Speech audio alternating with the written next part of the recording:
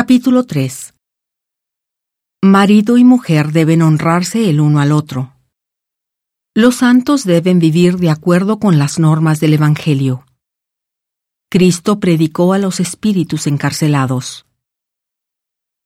Asimismo vosotras, mujeres, estad sujetas a vuestros maridos, para que también los que no creen en la palabra sean ganados sin palabra por la conducta de sus esposas, al observar vuestra conducta casta y respetuosa.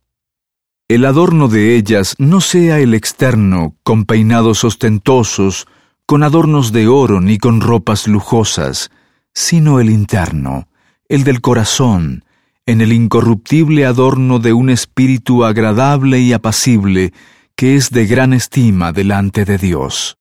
Porque así también se ataviaban en el tiempo antiguo aquellas santas mujeres que esperaban en Dios, estando sujetas a sus maridos, como Sara obedecía a Abraham, llamándole Señor, de la que vosotras sois hechas hijas, si hacéis el bien, sin tener ningún temor.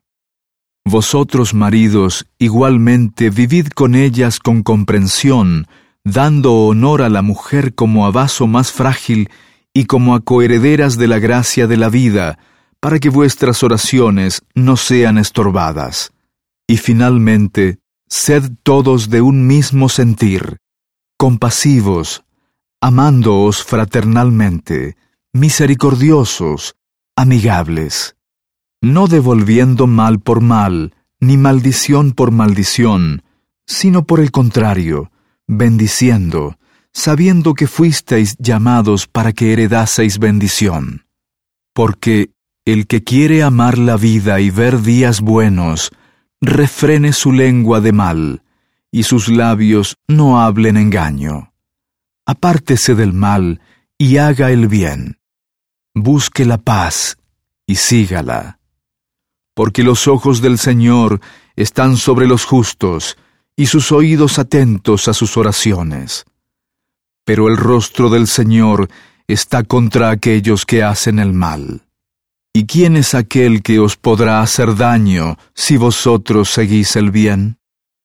Pero también si alguna cosa padecéis por causa de la rectitud, bienaventurados sois.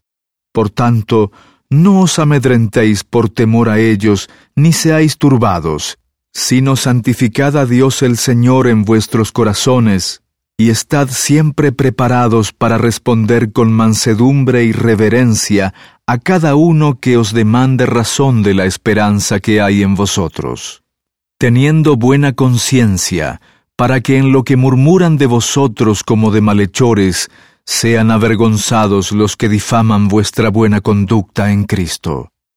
Porque mejor es que padezcáis haciendo el bien, si la voluntad de Dios así lo quiere, que haciendo el mal.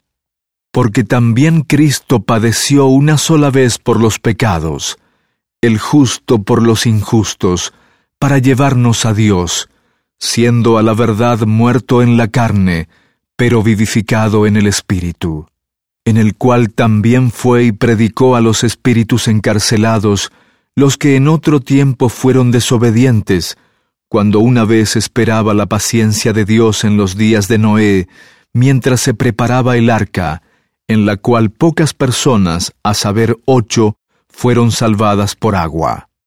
El símbolo de la cual corresponde al bautismo que ahora nos salva, no quitando las inmundicias de la carne, sino como la petición de una buena conciencia ante Dios, por la resurrección de Jesucristo, quien, habiendo subido al cielo, está a la diestra de Dios, y a Él están sujetos los ángeles y las autoridades y los poderes.